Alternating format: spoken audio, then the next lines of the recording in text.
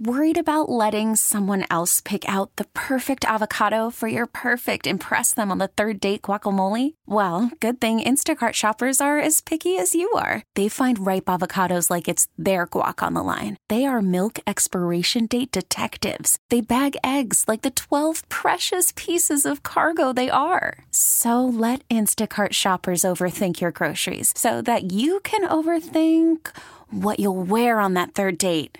Download the Instacart app to get free delivery on your first 3 orders while supplies last. Minimum $10 per order. Additional terms apply.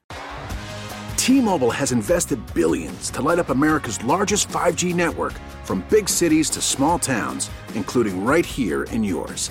And great coverage is just the beginning. Right now, families and small businesses can save up to 20% versus AT&T and Verizon when they switch. Visit your local T-Mobile store today.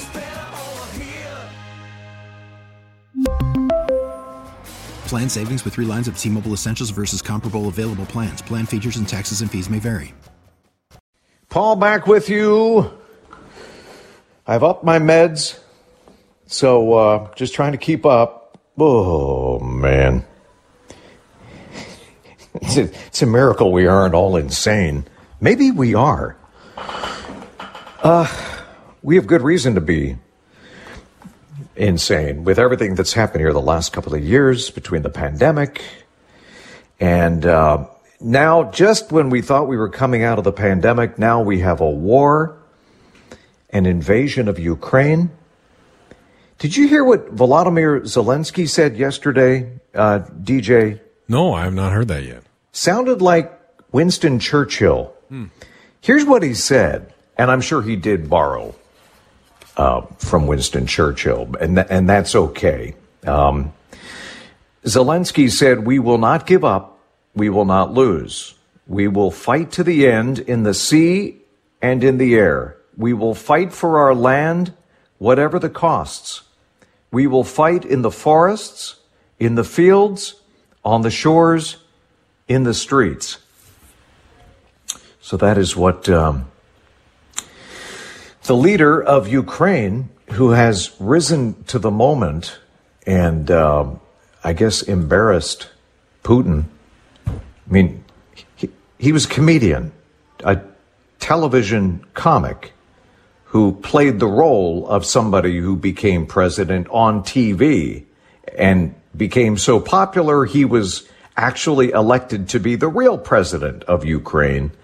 And there were a lot of people who doubted his capabilities and thought he was in way over his head. But he's staying put. It would have been easy to hop a chopper to Poland. He has not. He has survived an estimated dozen assassination attempts. And he keeps moving around and just trying to stay alive, like everybody in Ukraine right now. And here's the thing that caught my eye. CIA Director William Burns yesterday said that Russia's invasion of Ukraine has fallen far short of Vladimir Putin's expectations. You think? And apparently the head of the CIA believes the Russian president is likely to escalate military operations in the weeks and months to come. His quote, he said, "I think Putin is angry and frustrated right now. He's likely to double down and try to grind down the Ukrainian military with no regard for civilian casualties." His military planning and assumptions were based on a quick, decisive victory. Residents of the Ukraine have stepped up in a big way. That's inspiring people all around the world. They're fighting for their homeland. There's growing concern that Russia could use chemical weapons in Ukraine. Some of the same disinformation that was used with Russia's proxies in Syria is being heard now, chatter, in Ukraine. What happens if Putin resorts to chemical weapons in an effort to speed things up? And hopefully it's just hype, but there is concern about the use of tactical nuclear weapons, not the big intercontinental ballistic missiles that that go from continent to continent, but the smaller yield nuclear weapons. And again, that hasn't happened since 1945. Would Putin really pull that card? Would he play that card? If he was in a corner and losing badly, and the economy in ruins, we don't know if he's a rational actor or not. But we're hoping to get some perspective on not only Vladimir Putin, but on the struggle between Mother Russia and Ukraine. My understanding, Russia believes, and Putin points out his version of history, that Ukraine has always been a part of Russia, and he wants to reunite Ukraine with Russia and reconstitute some version 2.0 of the Soviet Union, have that buffer zone between Russia and NATO, who he views as an offensive rather than a defensive alliance. When we come back, Dr. Chris Gertz from Bethel University has been studying what's happening in Russia and Ukraine. He has some historical perspective up next. Paul Douglas back with you. Thank you for tuning in. It's Wednesday. Hope your day is going well. And thank you for your feedback about what you're doing with higher gas prices. We're going to keep that conversation going right up until about 6 o'clock. And of course, everything is interconnected. We live in an interconnected global society, for better or worse. What happens on the other side of the planet many times blows back on our everyday lives. And yeah, we're grappling with inflation. Even before Russia invaded Ukraine, the price for just about everything was going up. The economy was heating up, more people getting back to work, and that had an inflationary impact. And now, with oil prices, in some cases going up 40, 50, 70% in the span of a week or two, there's real doubt about what's going to happen with the economy, with inflation. I wanted to back up a few steps and talk with Dr. Chris Gertz at Bethel University, who hopefully can provide some perspective on why we're seeing what we're seeing in the news right now with Russia invading Ukraine. How have we gotten to this moment in history? Dr. Gertz, welcome.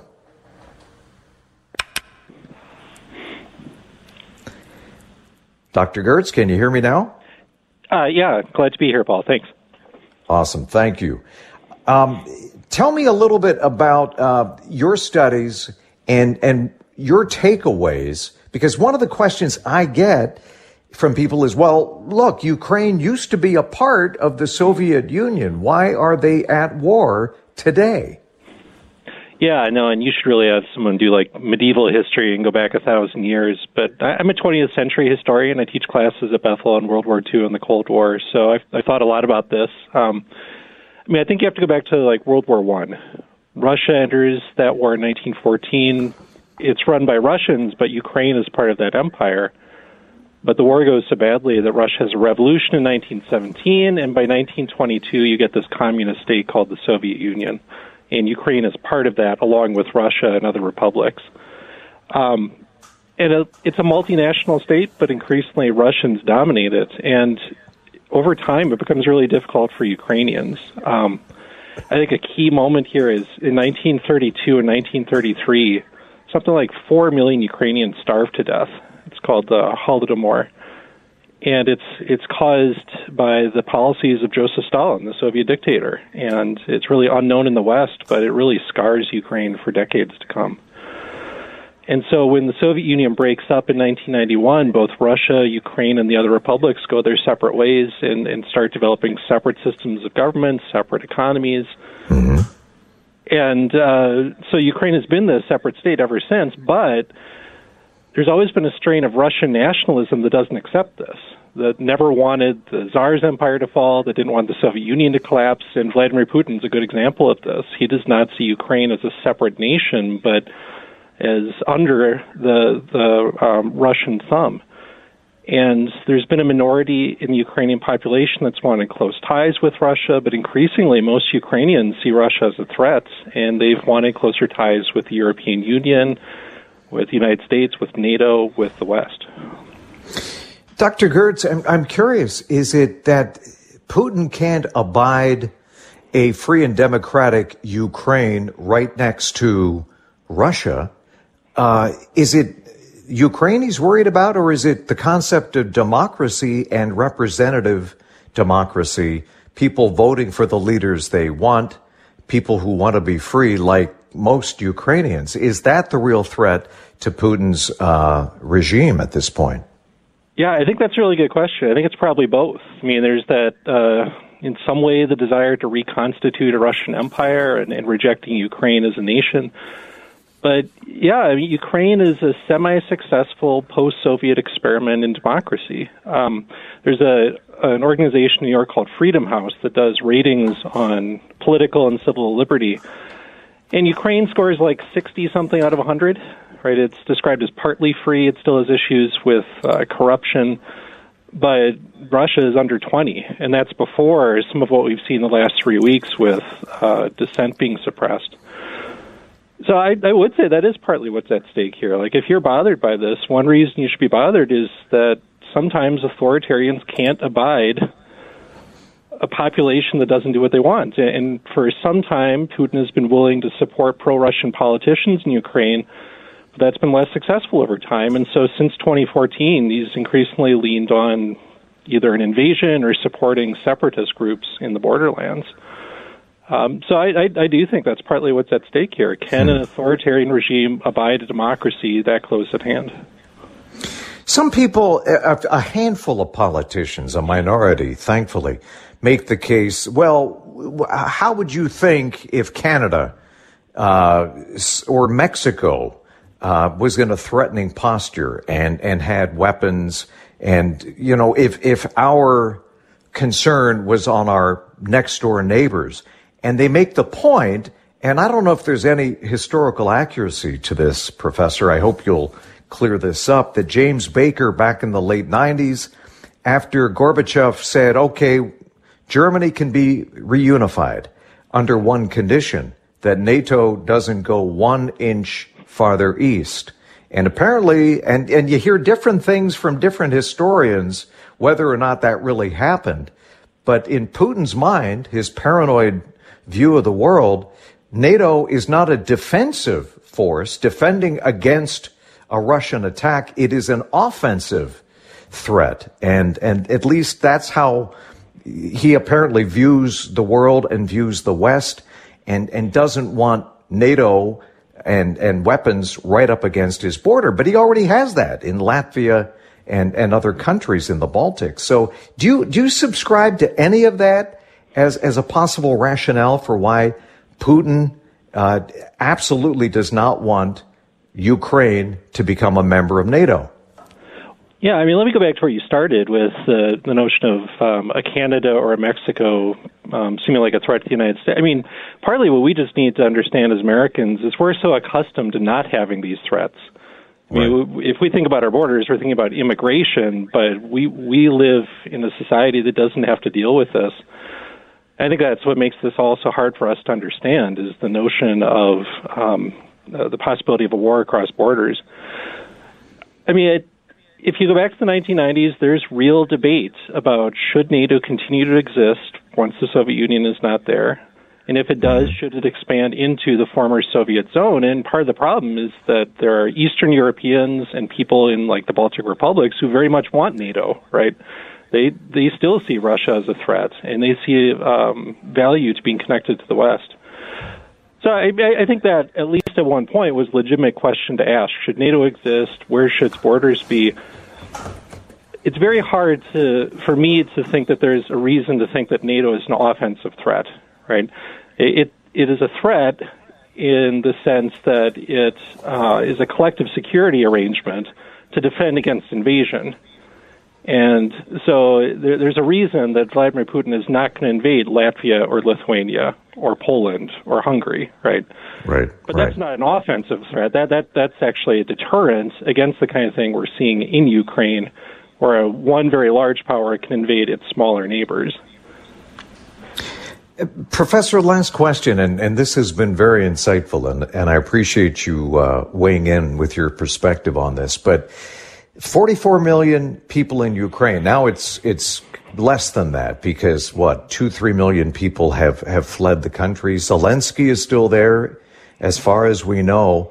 My understanding, the Russians have about 170,000 troops, but to secure Ukraine over the long haul, an occupation would require many, many hundreds of thousands of troops, capabilities that perhaps Russia doesn't want to commit to Ukraine. How do you see what kind of an end game, knowing what you do about the history of Ukraine? Do you think Ukraine will be able to hold out and ultimately prevail, that there will be a resistance that the Russians simply can't crush over time? Sure, and I mean this is really beyond my ken. I'm not an expert in Ukrainian politics or even Russia, but as a historian, one thing that I have thought a lot about is what is the purpose of war? Right, war is politics by other means. Right, there's got to be some political end here, and I guess I assumed when Russia invaded 3 weeks ago, it was not meant to occupy the entire country, to annex the entirety. Maybe some of the borderlands, but probably to install a more supportive pro-Russian regime by force. Mm-hmm. And in theory, that's still possible. But I think the degree of not just Ukrainian, but international revulsion at this and the fairly quick economic impact of sanctions and exports being cut off and other sorts of penalties, I mean, it is a good question to ask at this point. What does Putin think he's going to win? Minnesota native Tom Friedman, the New York Times columnist, had a piece up asking, what can Putin win out of this? And in some ways, that should be really frightening to us because he does possess nuclear weapons, right? And it's also possible that if the sanctions work as they're intended, it could provoke political change in Russia, which can bring about the downfall of the regime, but also produces incredible instability in what's still a very powerful country that has a nuclear arsenal, that has a very large, oil and gas supply. That I don't think we've seen the end of the aftershocks of this invasion, unfortunately. Well, I wish I had you as a professor when I was in college, because I've really enjoyed the last 10 minutes. Professor of History at Bethel University, Dr. Chris Gertz. Can we have you back on again? Oh, I'd love to. And you can audit any class anytime you want, Paul. I would really like that. I would enjoy that. Okay. Thank you, Professor. Appreciate your time today. Sure. Have a good night. You too. Oh, my goodness. Well, we don't know what we don't know, but we're trying to figure it all out. When we come back, a quiz. What's the quiz today, DJ? Is it on gas prices? Yeah, it's going to be on gas prices and fuel economy and all sorts of interesting stuff. Oh, I expect you to do poorly because you drive an electric vehicle. I also drive a gas-powered and I drive an electric. Okay. I got a foot in both camps. Stick around, see how poorly I perform on this quiz, and you can play along. Next. Hey, Jora will be back with us, with DJ and me and you, next week. Back in the studio. You can listen to her this week. She's filling in 9 to noon, doing an amazing job. Hurricane Jordana, Category 5.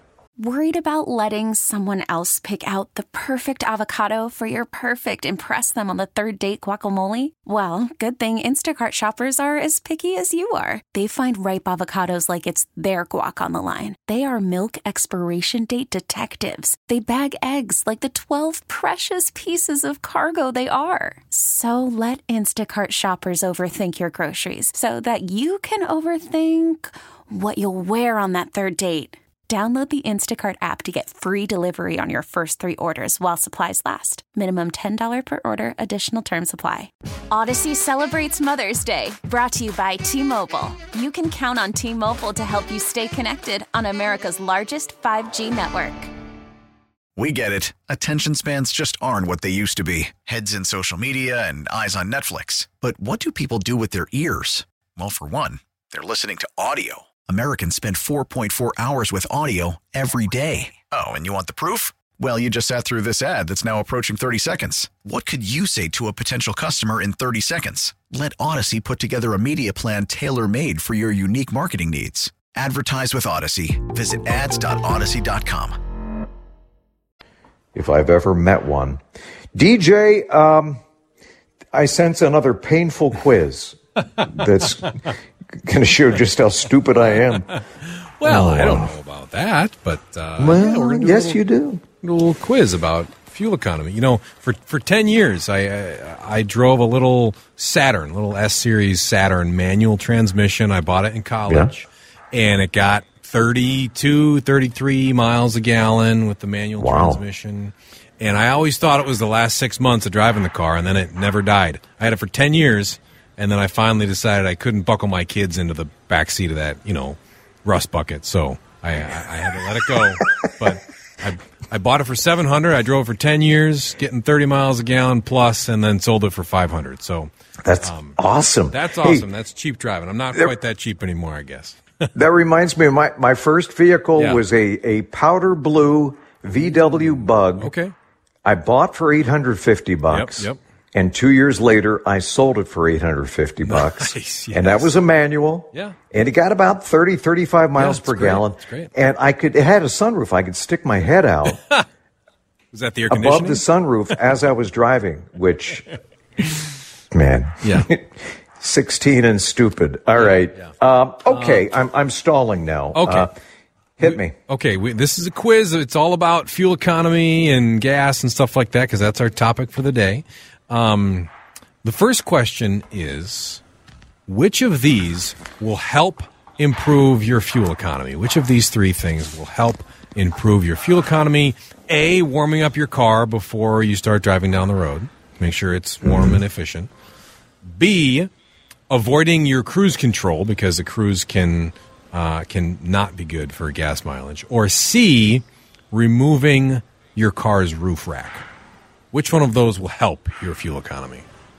I think the roof rack, that should reduce drag. My understanding is the newer cars, you don't want to warm them up. There's no need to warm them up. You're wasting gas by warming them up. I think it's the roof rack, which would create some drag.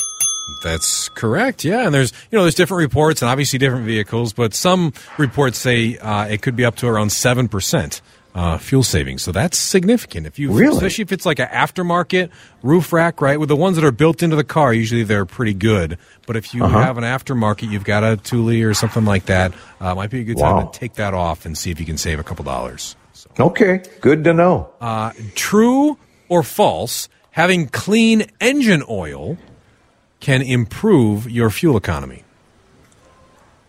True. That's right. I think we all hear tips like having your tires inflated and things like that, but actually making sure to have your scheduled oil changes, having clean engine oil can make your car more efficient as well. How often do you put oil in your vehicle? I change, one vehicle I change at 3,000, the other one's 5. 5,000. Okay. Yeah. That sounds about right. Yeah. Okay. And I do it myself, Paul. I'm sure you do too, but I do it in the garage. I don't put oil in the Tesla. You tried that once?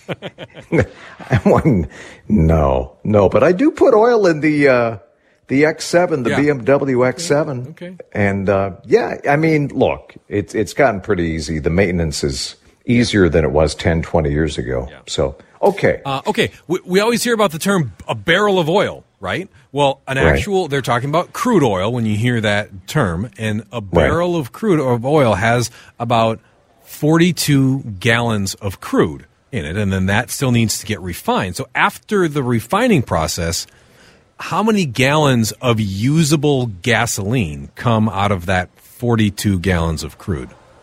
Is it, and then there's other products too, right? They refine it down, and then there's other products they make from the rest of it. Is it 19 gallons or 25 gallons or 41 gallons? What's the, I think it's 25. It's the middle one. No, it's actually only 19 gallons of gas come out of that 42 gallons of crude. So it's a little bit less than half. But again, there's lots and lots of other products that come from that as well. So. Okay. That's sobering. Paul, right now, where in the world, what country would you pay the most for fuel? Which of these countries has the highest fuel costs in the country? This is for regular gasoline, is it Hong Kong or South Africa or Norway? Hong Kong, South Africa, or Norway. I know Norway does a lot of drilling. I think they're fairly energy self-sufficient, so I can't imagine that Norway would have unusually high prices. The rest of Europe, you pay a lot more than we do here in the States. If you've ever gassed up in France or Germany or anywhere. So, but South Africa and Hong Kong, oh my goodness. I'm going to go with Hong Kong. Look at that. You're right for the wrong reason. Norway actually often has the highest gas prices, and I think, 5 or 6 years ago did. But right now it is Hong Kong at $10.42 a gallon. Is that a gallon or a liter? That's the math being done. It's sold in liters and per whatever they use in Hong Kong, I don't know. But if you do the math, it's $10.42. That's the other thing, is that exchange rates can impact that too, right? If the dollar is strong or weak in Norway, then it could change which one takes. Well, I know Norway has been trying to wean themselves off oil and gasoline, and I think they tax it very heavily as a way to wean themselves off. Yeah, they're farther ahead of us when it comes to EVs. Okay. Two more questions quick for you. Okay. The original Model T got how many miles a gallon? 9, 25, or 41? Boy. 920. I have never given this any thought. I will, I would hope that maybe it was a lighter vehicle. It didn't have all the stuff, the weight, the sheer weight that modern day vehicles have. I'm going to ballsy move and go 45. It was actually 25, which is interesting that a lot of cars we drive now have the exact same fuel economy. Yeah, so that is interesting. I kind of wish we'd done better over the years, but I guess not. It'd be cool to drive a Model T, wouldn't it? You still see them around every now and then at car shows. Last question quickly. In 1859, the first ever U.S. oil well was dug in what state? Pennsylvania. Wow. How about that? Now, Titusville. Oh, wow. Okay. Yeah. Extra credit. Yeah, I know. You're not going to go for Texas? Really? I can't believe you knew that off the top of your head. Well, I grew up in Pennsylvania. Sure it wasn't And then New saw Jersey? the light and moved to Minnesota. But had to get away from that. All right. You did pretty well today, DJ. Paul. Yeah. Thank you. Thanks for the quiz, and we'll keep the conversation going. Mike Max, a lot of sports to talk about. Next. The Timberwolves playing the Thunder tonight on your Wolves station. And we still have to give away some tickets, don't we, DJ? Yeah, that's going to be next hour when you hear the Wolves howl, right? Yeah. Or are we giving them away right now? Well, I don't know. I mean, should we? No, I think we should wait till next hour. We'll wait till next hour. Okay, sounds good. Yeah. Wolves play the Thunder tonight, pregame 6:30, tip-off 7 o'clock right here on CCO. You'll be able to watch baseball on your Apple TV Plus subscription. Friday night, double headers. When baseball comes back, Maxie, and good to have you back, my friend. Hope you had a good couple of days off.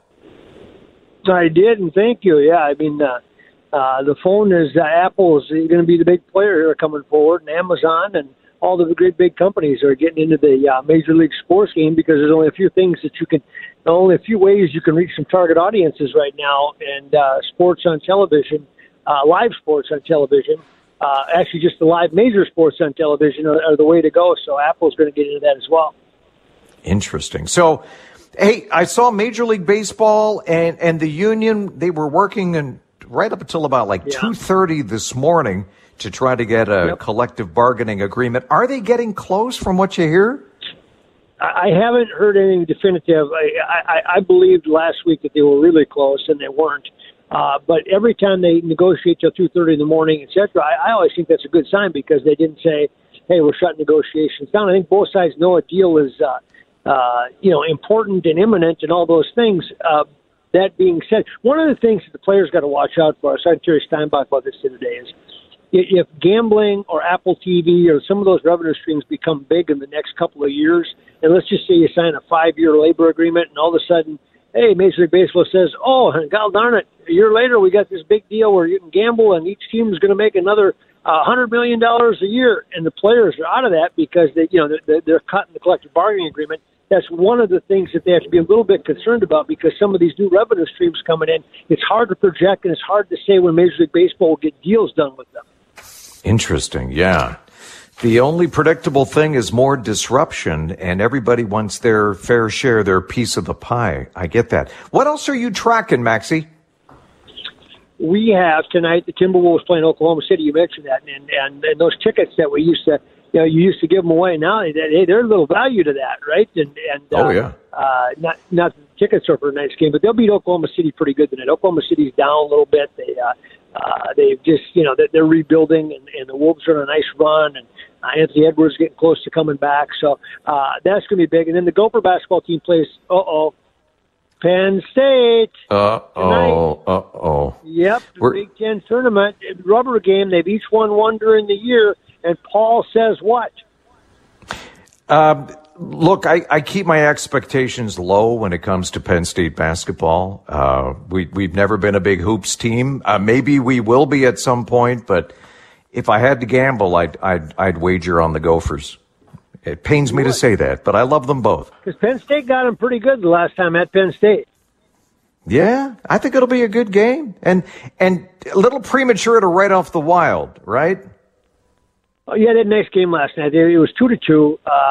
New York had just scored a short-handed goal, and it looked like, here comes the old El Fodo again. And instead, Kevin Fiala got a goal about a minute later, and he and Marcus Foligno both had 2 goals, and they look like the Wild that that this team that these fans came to love early in the season. Still early. I mean, still. Not like you're signing off on them, but it was a good step, and then the fact that Talbot steadied it after that was really good for the goaltending. Mike Max, appreciate you, man. Hang in there. Have a great show. Smile purty, okay?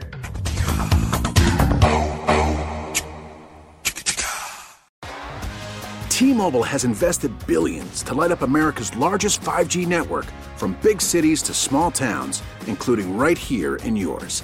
And great coverage is just the beginning. Right now, families and small businesses can save up to 20% versus AT&T and Verizon when they switch. Visit your local T-Mobile store today.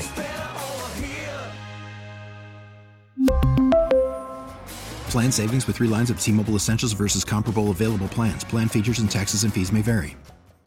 We get it. Attention spans just aren't what they used to be. Heads in social media and eyes on Netflix. But what do people do with their ears? Well, for one, they're listening to audio. Americans spend 4.4 hours with audio every day. Oh, and you want the proof? Well, you just sat through this ad that's now approaching 30 seconds. What could you say to a potential customer in 30 seconds? Let Odyssey put together a media plan tailor-made for your unique marketing needs. Advertise with Odyssey. Visit ads.odyssey.com.